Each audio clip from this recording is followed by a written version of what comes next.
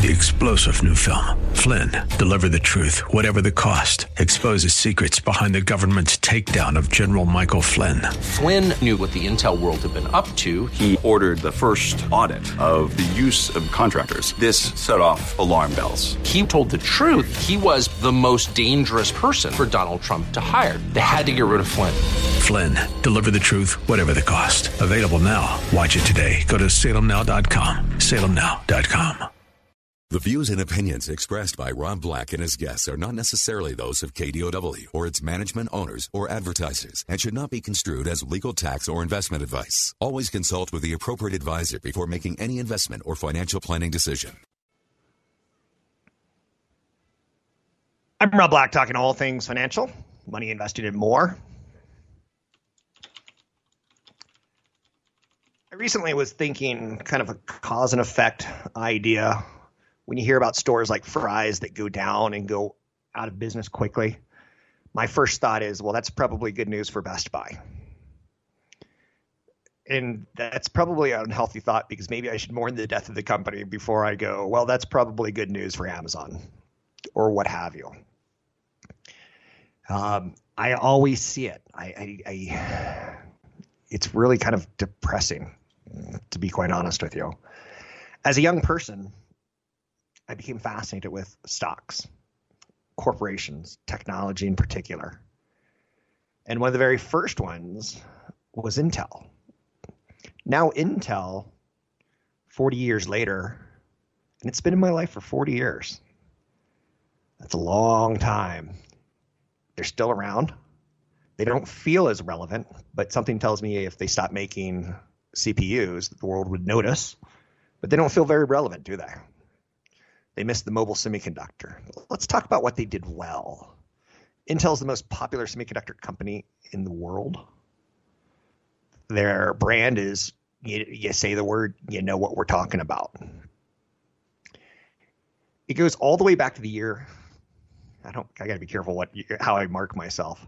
It goes all the way back to 1968 when a physicist, Robert Noyce, and chemist Gordon Moore met at Shockley Semiconductor Laboratories where they worked together. And they later joined hands and started a semiconductor company themselves. Intel was initially named originally named as a company Moore Noyce. It was their last names.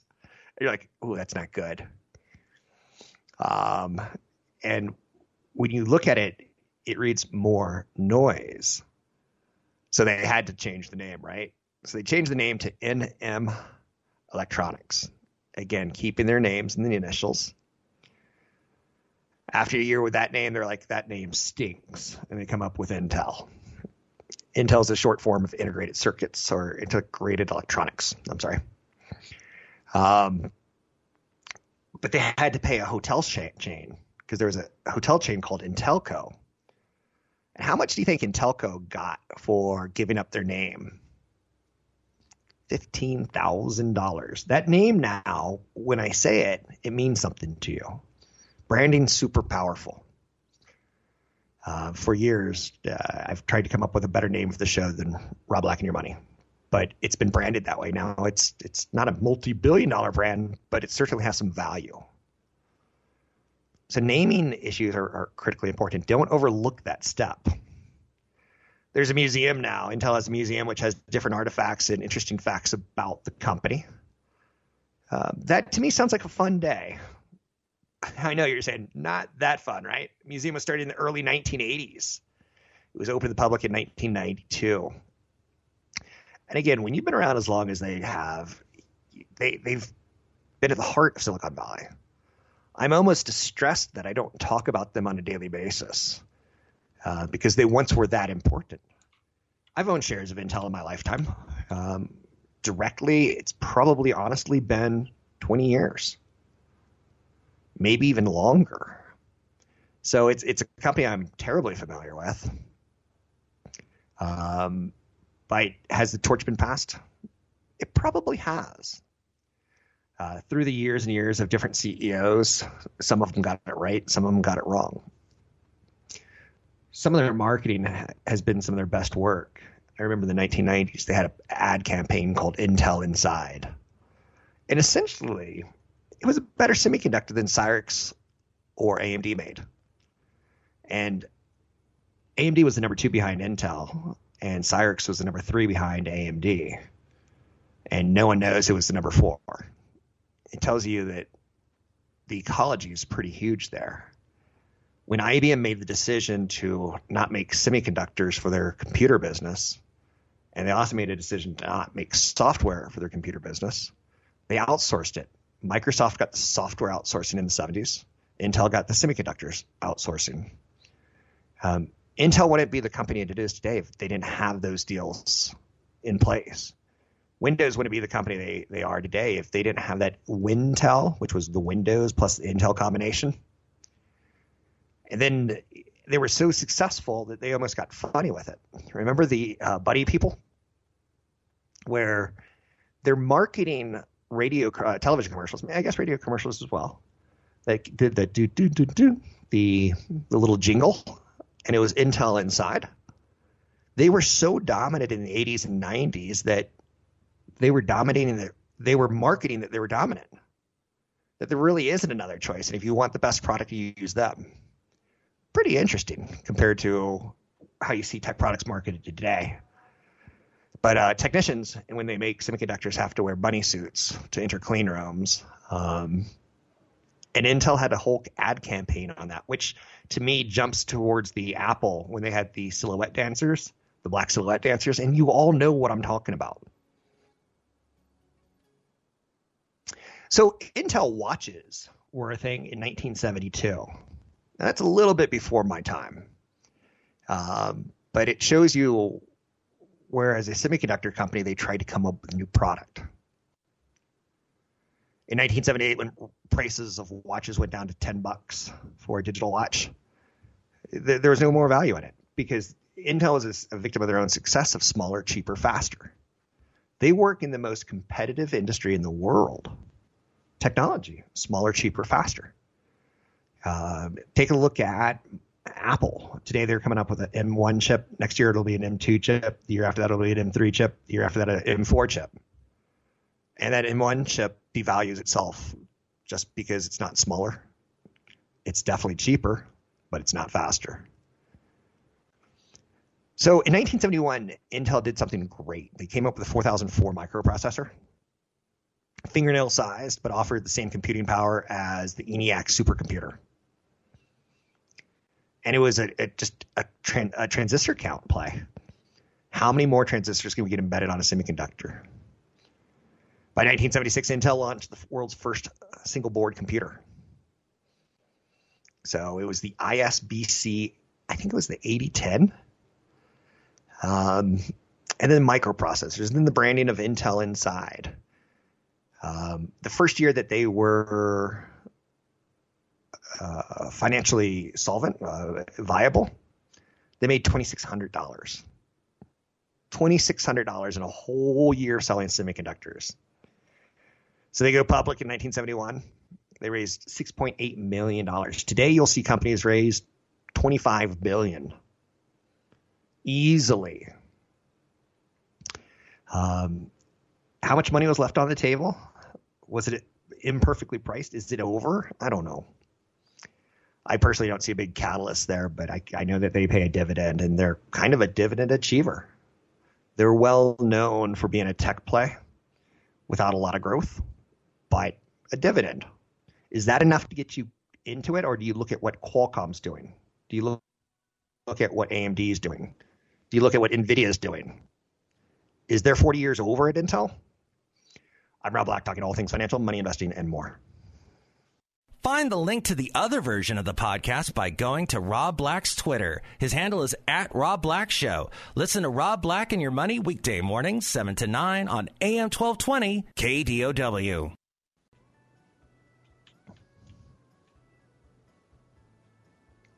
I'm Rob Black, talking all things financial, money investing, and more. I don't know of any really great software right now that helps identify all the subscriptions you have. I know every couple of years there's an app that comes through that'll scan your budget. I don't know how comfortable you're going to be putting your banking numbers into it and or not. But I think if we've learned one thing, it's that we're consuming media differently every 5 to 10 years of our life, right? Is that fair to say? Or am I being a little bit rude? We got a lot more subscriptions. We've probably learned that subscriptions are pretty random. So Wall Street loves them, though. And let me give you a little bit chit-chat on this. If you can get a recurring business model that you're getting a monthly payment from a customer, it's pretty good. Doesn't always work out that well. But you saw a company like America Online, which turned into probably one of the biggest joke investments of all time. At its point, it was the internet. I've recently talked about Intel, and at its heyday, it was the Tesla of the computing world. It was everyone wanted to be them. But moving this forward ever so slightly, AOL, it became kind of a meme before there was memes. AOL, where you kind of got onto their version of the internet, where their control rooms, their news were all curated for you. To go back to those days. How good of a business model was it? You would open your mailbox probably once every 2 weeks, every 10 days, there would be a disc for America Online, 1 free month or 3 free months of the service. And you take the CD out, you'd boot it up in your computer, and you got 3 free months of the service.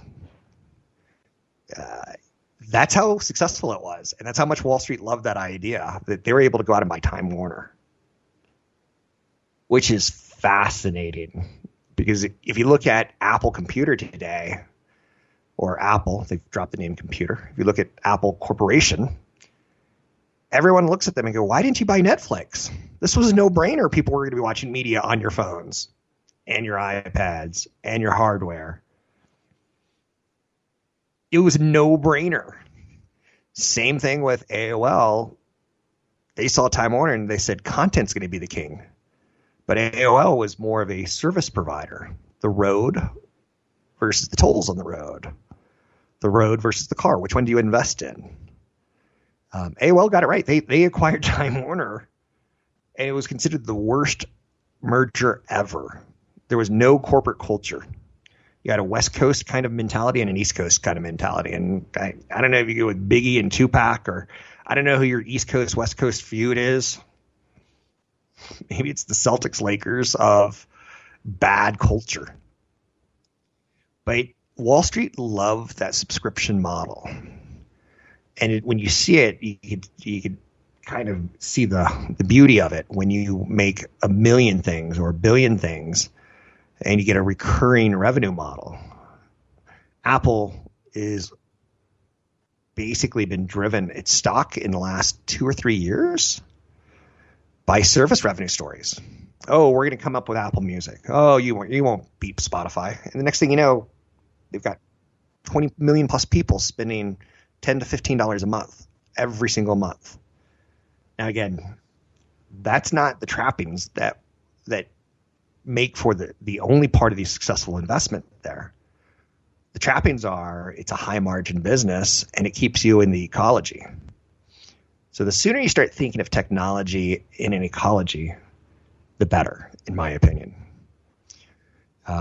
In the jungle, the mighty jungle, the lion sleeps tonight. There's the CPUs over in one corner. There's the GPUs. There's the semiconductor equipment manufacturers, the people who could put together the phones. You can kind of see how the ecology works out. And Apple, I hope they don't. Well, I'm not doing a business strategy segment here. It will be interesting to see how they're able to continue to spend their money to continue to keep you in their ecology. I would like Apple to buy Nintendo so that in 5 to 10 years from now, we're going, why didn't they buy Nintendo? Like I started the segment of why didn't Apple buy Netflix? They could have got it for $5 billion, which is like cash flow. That's chump change for a company like Apple. It's very small. when they pull in $90+ billion in profit and they have all that cash sitting in cash, then you see what has happened to the stock price of Netflix in the last 10 years. You're like, oh, they made a mistake. They did. And it was in their own backyard, but it happens all the time of people woulda, coulda, shoulda. And then that business model gets too big and it can survive on its own. Down the road, do I think Apple make a strike on a movie theater, a movie studio? Yes, I do. So if you're trying to think like I think, you would want to brush up on publicly traded movie studios, or maybe you can get a private one. For years, there was a company called United, and they made movies, and they just haven't been much of anything. But they still have some titles out there, and they still have a library. Would that be a good act? No.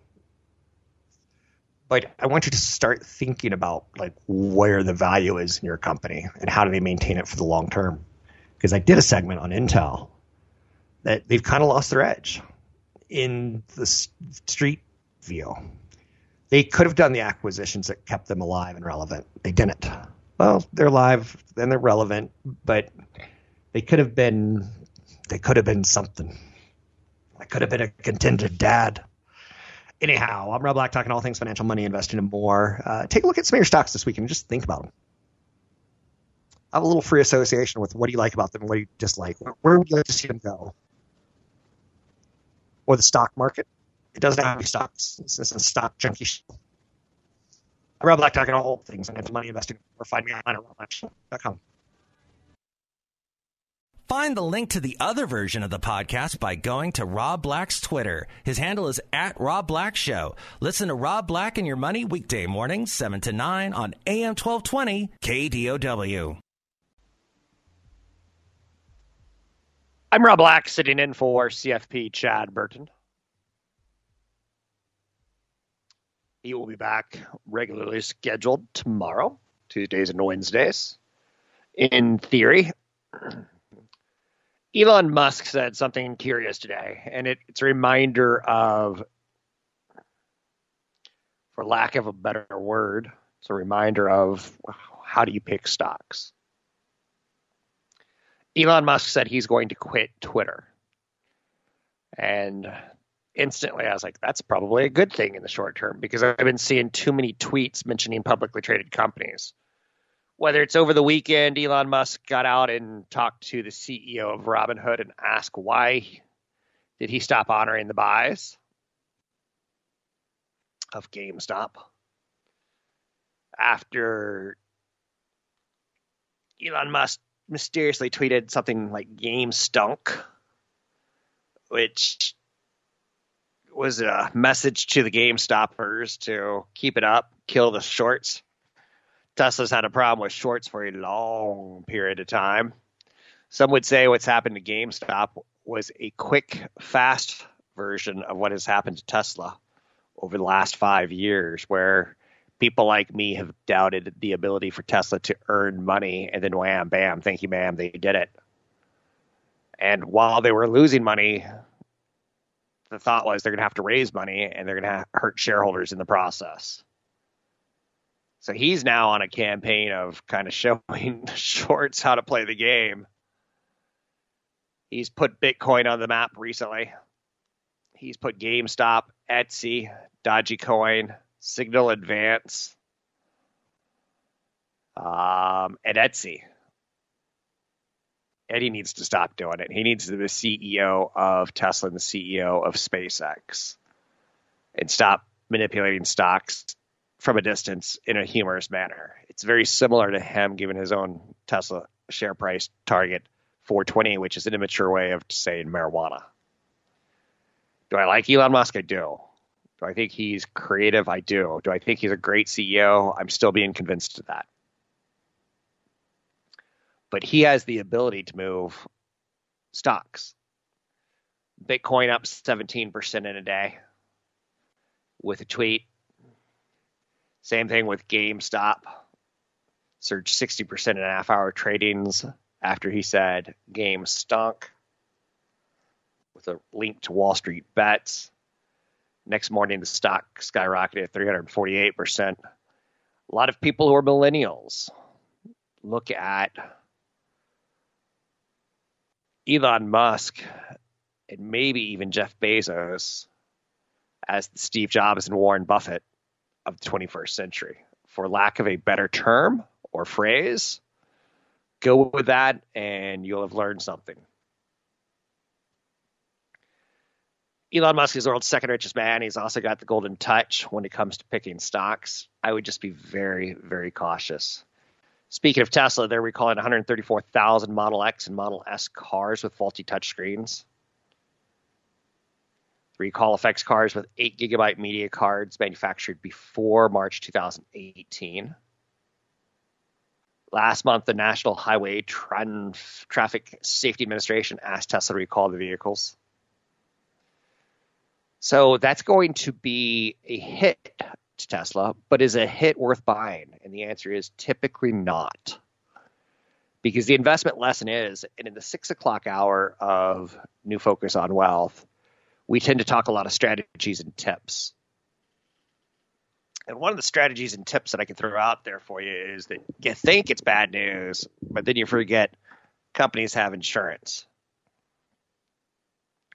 Tesla will upgrade free of charge the eMMC on your vehicle with an enhanced 64 gigabyte card versus the 8 gigabyte card that's in it. It doesn't sound like it's going to be a tough repair. And in fact, it may give you a reason to visit a showroom and see a new version of a Model X.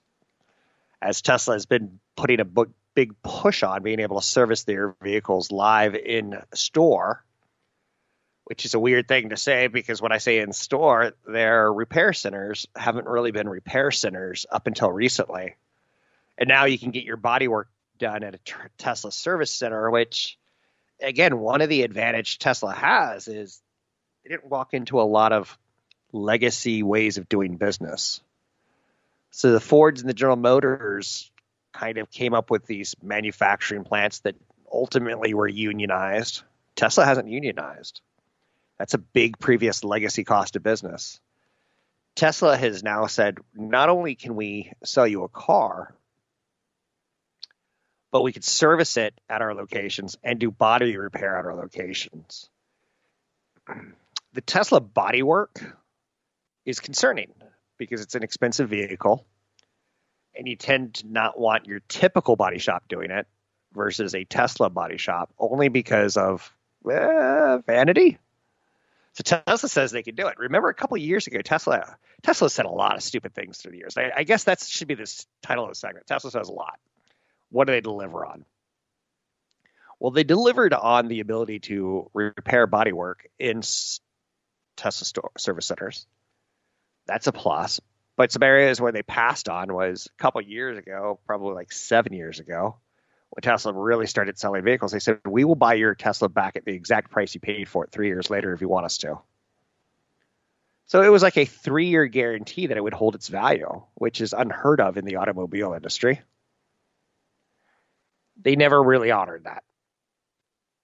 Tesla said a couple of years ago, and when I say a couple, I should probably say 5 to 7.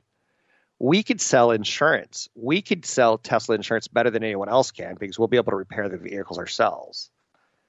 Now they're starting to get there. Remember when Amazon says things like, we sell books and CDs. Oh, and by the way, we can get groceries there too. Oh, and by the way, we can get pills, your pharmaceuticals. That vertical of instead of just things that you don't really need, books and CDs, to things that you really need, food, to things that you have to have, pharmaceuticals, is a vertically driven business model. And Wall Street loves it because we've never, ever seen anything like it. In the case of Amazon, we're like, whoa, wait. They're going to start offering healthcare to their own employees because they're starting offering drug deliveries to you and me, the customer. Wait. Are you kidding me? They're one of the largest employers in the nation. They're going to be doing their self-insuring. The answer is yes. Other companies will follow. Down the road, I totally expect Amazon to start a for-profit university with, in the short term, how do they get people to work for the company offering them free education. And then how do we get the people that don't want to work for the company forever working for the company, offering them discount education? How do we get the rest of America involved? Education. If telemedicine takes off, teleeducation will take off, is the idea. And I'm not speaking for Amazon when I say that. I'm Rob Black, talking all things financial, money, investing, and more. Sitting in for CFP Chad Burton. Find me online at robblackshow.com.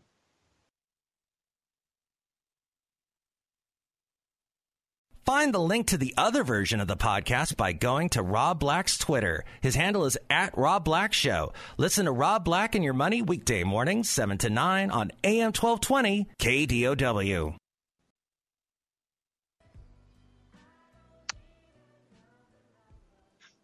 I'm Rob Black, talking all things financial, money, investing, and more.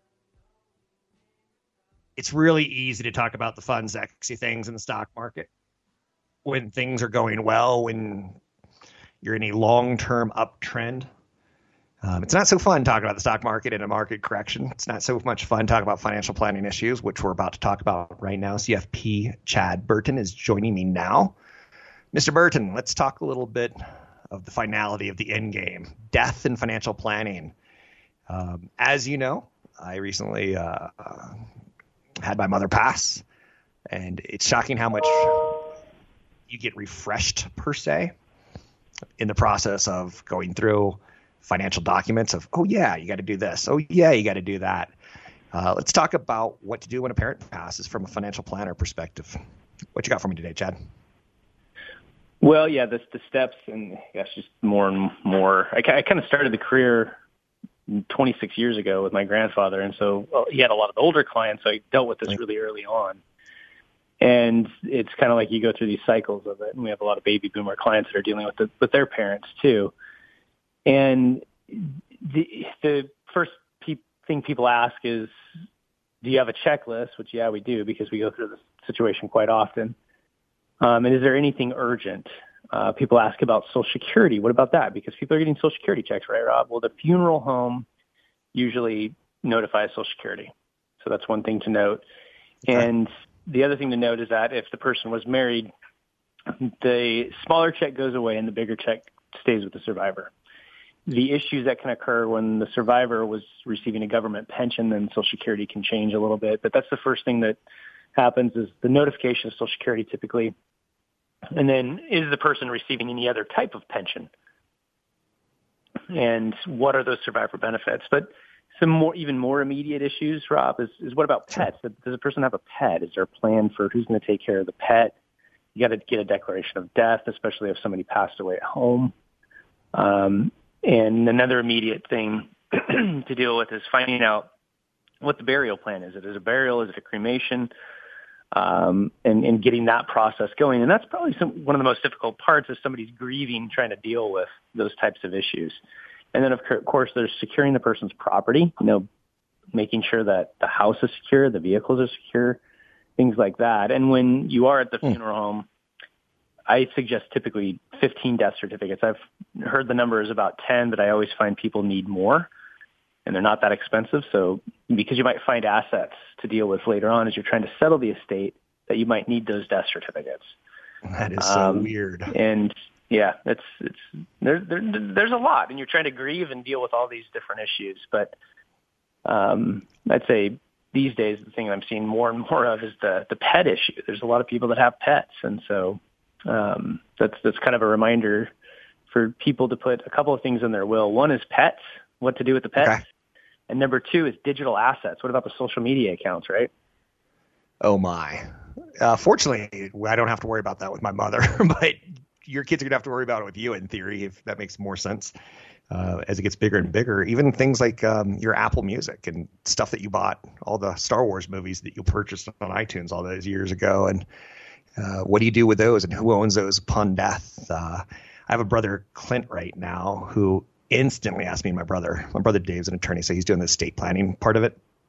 Mm-hmm. He instantly said, hey, how much am I going to get? And my brother Dave was like, screw off. We will let you know in 2021. And he was upset about 2021. He's 2022.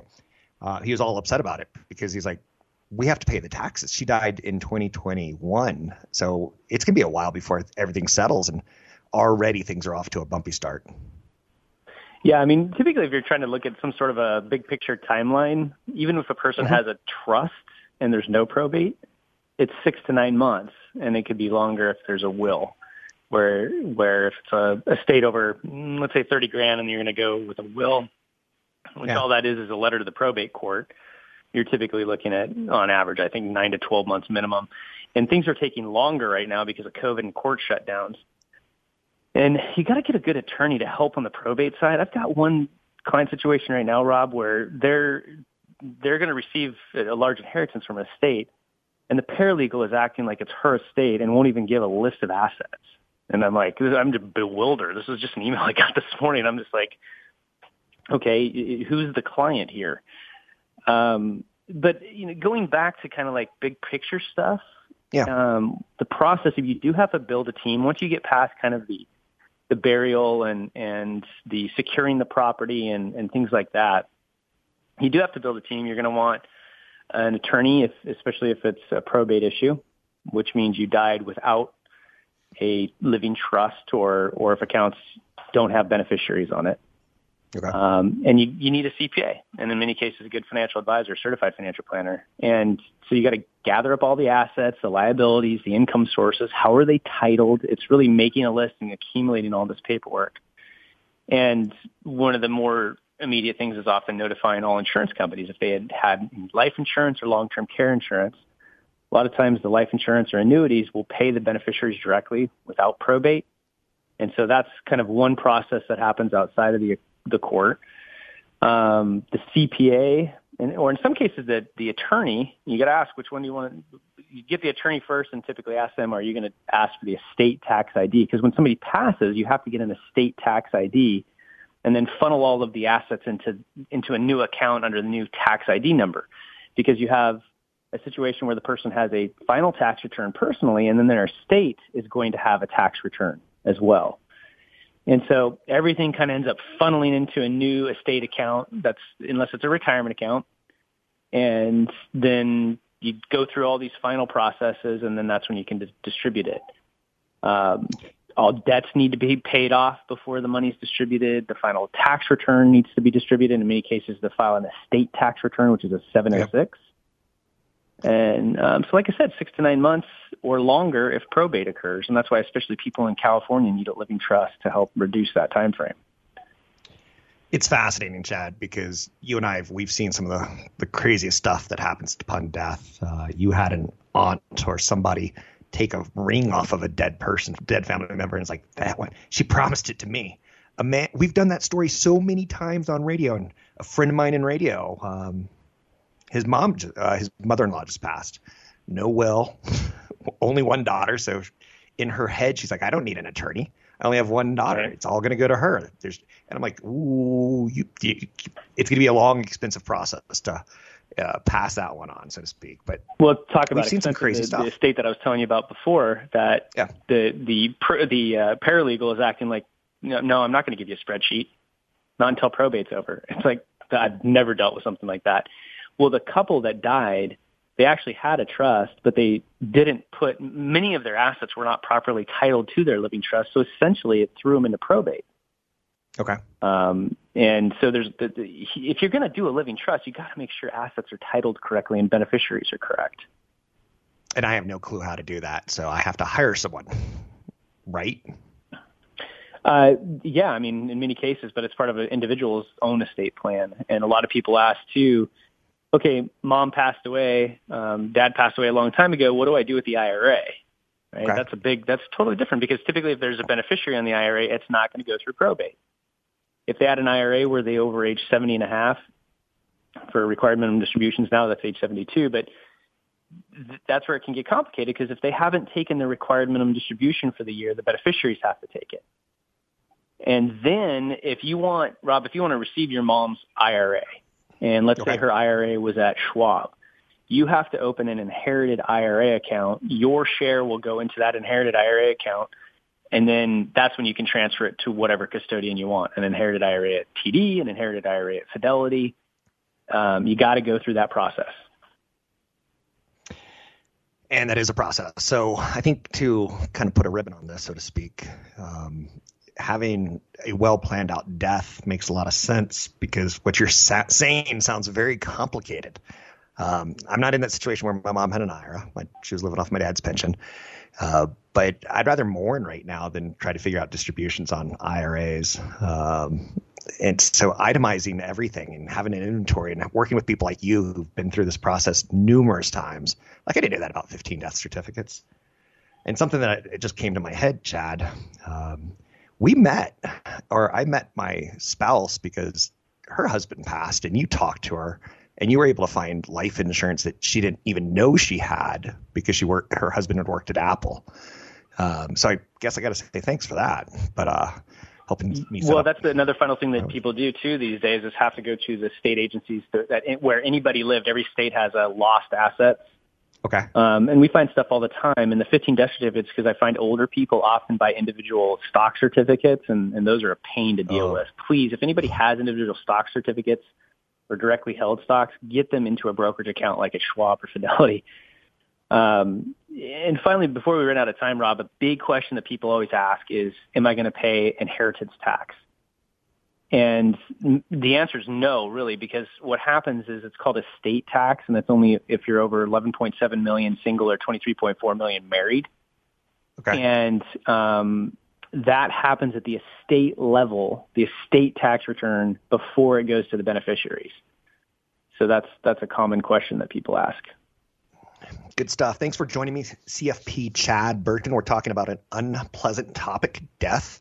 We're trying to personalize it as best as we can and to kind of set up some reminders that working with a team is probably the right approach, especially if it's a sizable asset, but also being prepared for it. I can't tell you how many people know that they're in the last 3 years of their life and they don't get any organization put to place. They don't get any team members laid down. It's a stressful time, and there's a lot of big financial decisions on it. You can find CFP Chad Burton at chadburton.com. That's ChadBurton.com. It's chadburton.com. I'm Rob Black.